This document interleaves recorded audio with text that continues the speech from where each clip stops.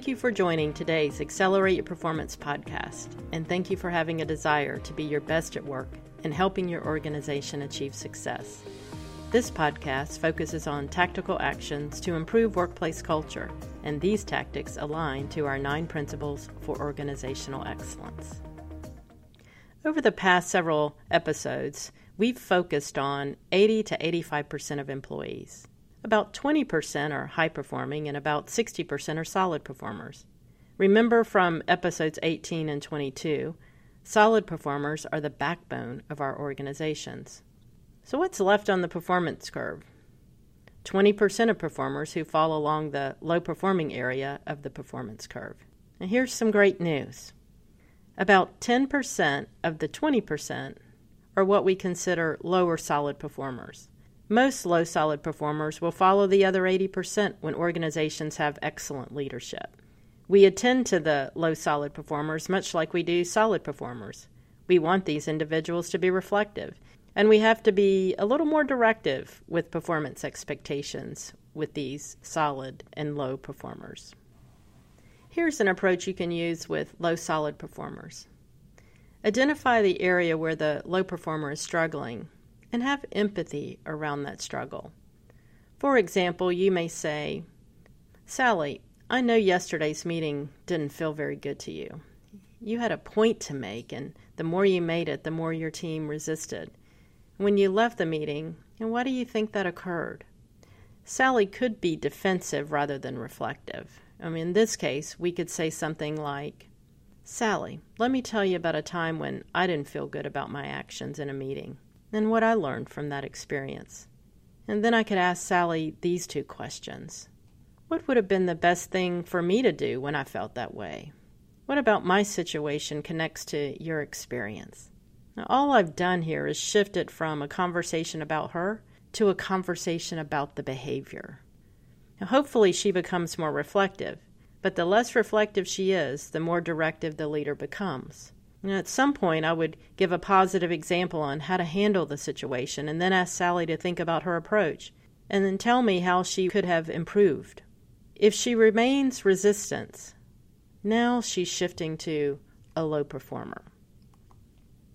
All to say, there's sure no science to changing low performers' behaviors. By focusing on the behavior rather than the person, we may have a chance to coach an individual to be a reflective thinker. When low performers become reflective, we praise this change with very specific language about that positive behavior, because that's what we want them to continue to do. And for the remainder of this episode, we'll focus on low performer conversations, or that 10%. The 10% of individuals who fall along the low performer part of the performance curve. In the past year, I've found that organizations I've been working with have a strategic focus on creating civility in their workplace. There's more to talk about here in a future episode. But for now, we know that when we allow incivility to occur in our organizations, we have no chance of becoming excellent. People acting with incivility, they're rude, inconsiderate, ungracious, disrespectful, impolite. There's no place in our organization for these negative behaviors. Our leaders must address employees when they exhibit behaviors that lead to a toxic workplace. Marissa Levin wrote an article for Inc. called "Harvard Research Proves Toxic Employees Destroy Your Culture and Bottom Line." Underneath the heading of the article, she writes, "Nothing destroys a culture faster than feeling of danger and mistrust. Leaders who wait to contain toxic damage risk losing everything." She continues to summarize the findings of the Harvard Business School study of more than 60,000 employees, and I just think these statistics are worth us hearing. A high performer who models desired values and delivers consistent performance brings in more than $5,300 in cost savings to a company. Avoiding a toxic hire or letting one go quickly delivers $12,500 in cost savings.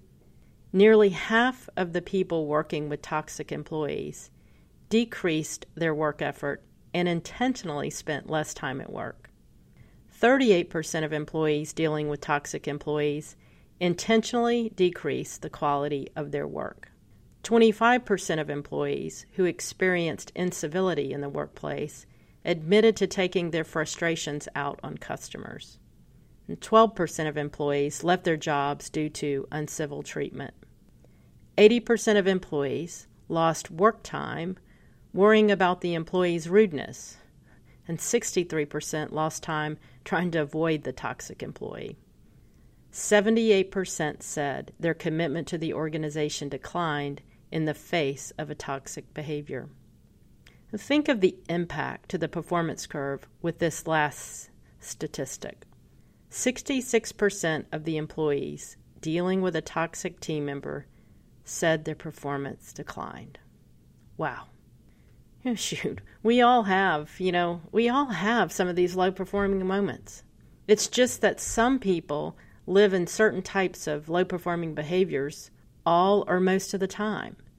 These individuals are toxic to an organization, and the Harvard study shows the devastating impact to our workplaces.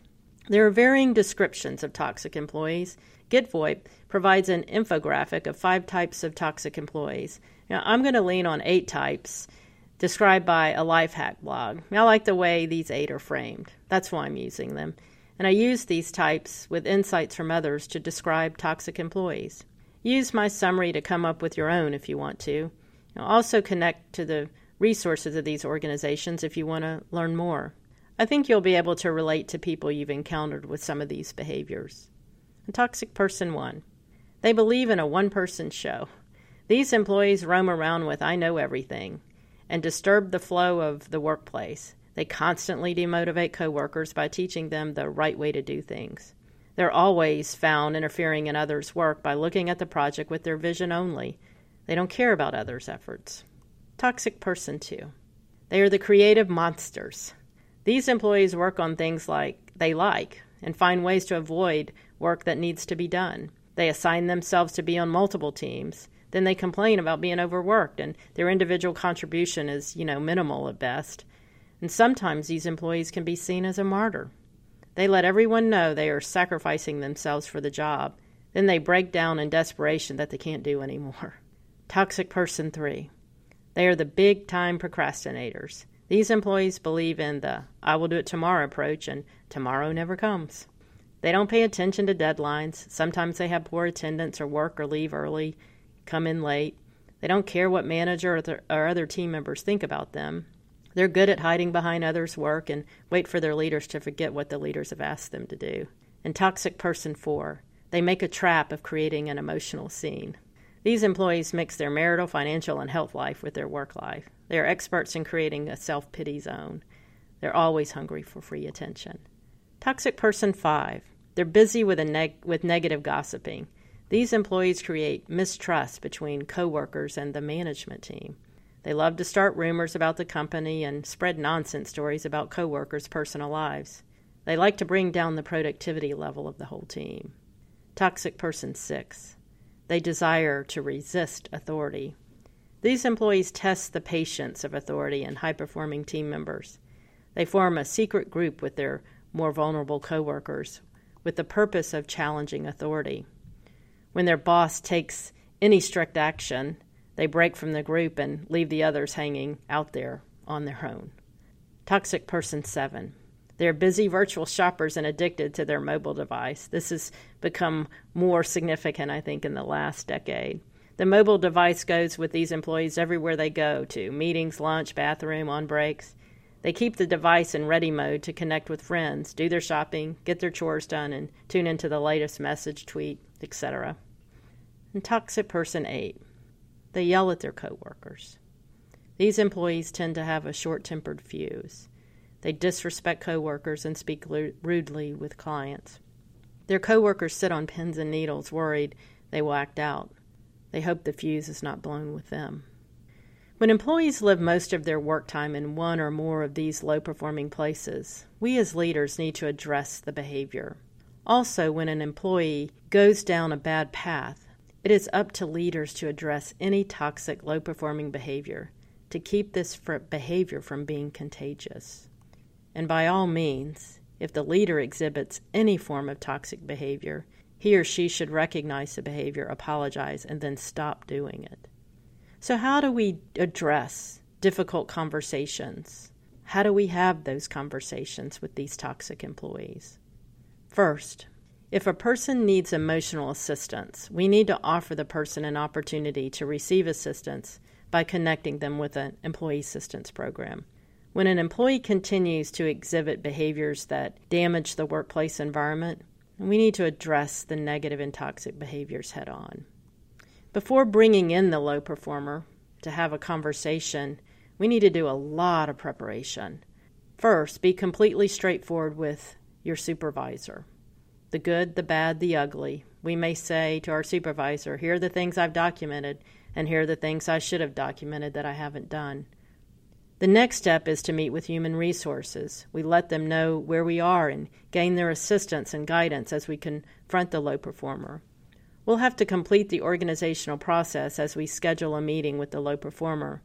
An HR professional or your supervisor may want to join you, and you probably want them to. Remember, the low performer conversation occurs after we've engaged in performance conversations to support the employee's growth. The employee has made a choice to continue the low performing behaviors. So what does a low performer conversation look like? First, we tell the low performer this is a serious conversation, and this is not a time for chit-chat. So we don't start with, how's your day going? We start with, please have a seat. This is going to be a very serious conversation today. Let's bring back one of my colleagues, Erica, from the past podcast episodes. Erica has played high and solid performer roles. Now, she's not on the episode with me today and is in no way a low performer on our team. We'll keep the role play approach focused on Erica so that you can see the variations in high, solid, and low performer conversations as you listen to the podcast episodes. When we have low-performing conversations, we don't give the low performer much opportunity to engage with us. The conversation is directive. Let's say Erica is a know-it-all. When the team decides to move forward, she derails the movement by adding her 2 cents because she always has a better way. Her teammates are not getting their work accomplished because she is constantly asking them to relook at how they do things. The team is frustrated with and tired of Erica. They're hoping she is absent from meetings so they can actually get some work done. I bring Erica to my office, and after letting her know this is going to be a serious conversation, I describe the issue as I just presented. And I'll also let her know that she has not responded to our coaching sessions to change her behavior. Next, I evaluate how this makes the team feel. I say something like, Erica, when the team has decided on a way to approach the job and is executing the work plan, you constantly try to change our course by offering your ideas at the weekly meetings. Your conversation doesn't allow the team to get through the agenda items during the meeting. Your teammates feel frustrated. I've recognized that the quality of work is declining. People on your team avoid working with you. For the team to be productive, we'll have to work together by valuing team decisions. I then explained to Erica what I've observed about her behavior. For example, Erica, we spent the last 60 days working on this unproductive behavior. You've not elected to change your negative behaviors to positive ones that we've discussed. And now I let Erica know what the consequences of her past behaviors are. Erica, I expect you to follow the plan we've discussed these past 60 days. In that plan, we focused on some specific behavior changes you would make to improve. No improvements have occurred to date. I expect to see significant improvements throughout the next 30 days. I'll meet with you every week and every time you exhibit this negative behavior.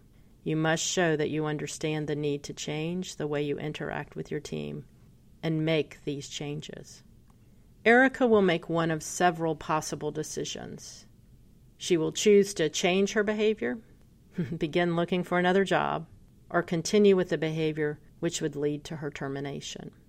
With this example, I followed what we call the DESC approach for holding low performer conversations. D, describe the behavior. E, evaluate how it makes you feel and the effect the behavior has on the team. S, show what needs to be done to change the behavior. And K, know the consequences you will put in place if the behavior doesn't change. And then follow up, follow up, follow up. Low performers tend to bank on poor follow-up by leaders. It's their hook back into the low-performing behavior and their opportunity to stay around. When we are solid and high performers, we tend to move in and out of solid and high performance over time. It's unreasonable for us to live in high performance land all the time, and every now and then we find ourselves exhibiting a low-performing behavior. When we know the varying types of behaviors that build negativity and toxicity in an organization, we can stop ourselves from being a negative contributor, and we always keep ourselves from harming others. This week, reflect on your own behaviors throughout your professional experiences. And can you think of times when you engaged in a low-performing behavior? What did you do? How would you change the negative behavior? How do you keep from doing it again? Can you remember a time when someone you worked with was toxic? How did it make you feel? Wouldn't you want your leader to address this low-performing teammate? And how would that have made your workplace a better one? Everyone deserves to come to work in a civil, engaging, and inspiring place. We all deserve to work with purpose and have an opportunity to be our best at work. Low performers make that difficult, and leaders have the ultimate responsibility to address low performers. Who knows? One day the low performer may actually thank his leader. Why? Because that one performance conversation could have been a turnaround moment for an employee. The leader addressed the performance issue, and the employee decided to change. And that change transformed the employee's life to be a better coworker and person. Thank you for tuning in to Accelerate Your Performance. We've spent several episodes focusing on high, solid, and low performers. We started with building an emotional bank account. Today we end this series with what we do with low-performing employees who do not change their negative behaviors.